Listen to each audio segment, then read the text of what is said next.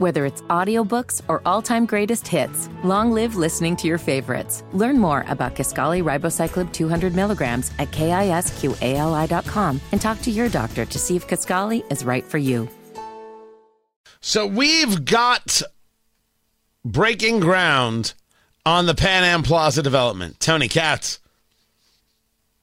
93 WIBC, good morning. They're going to build the hotel that the city is now going to pay for, taking over the funding to do it. They put together the measure to borrow up to $625 million in bonds to pay for the hotel. Profit from the development will pay off the debts. Better hope that it works. The city getting involved in things that the city is not supposed to be getting involved in.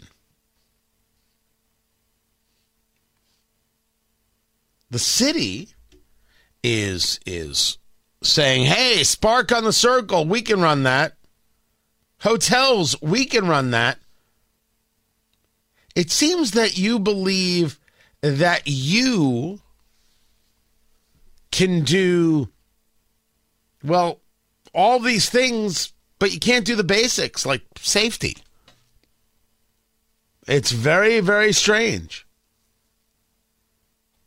It is very, very odd that we believe that the city can somehow handle this. I'm sorry, I'm not there. Just like I'm not there with Spark on the Circle. And I like Spark on the Circle. I liked it originally. I like it now. But why is this being done by the city? The city?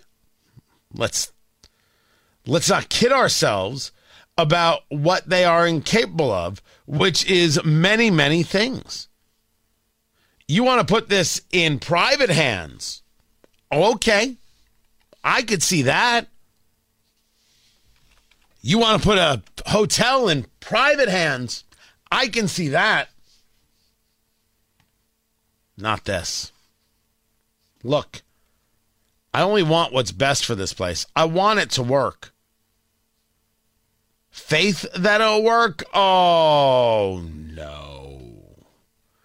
No, no, no. I do not have faith that it's going to work out. I have actually more faith that things are going to get very, very ugly. Very ugly.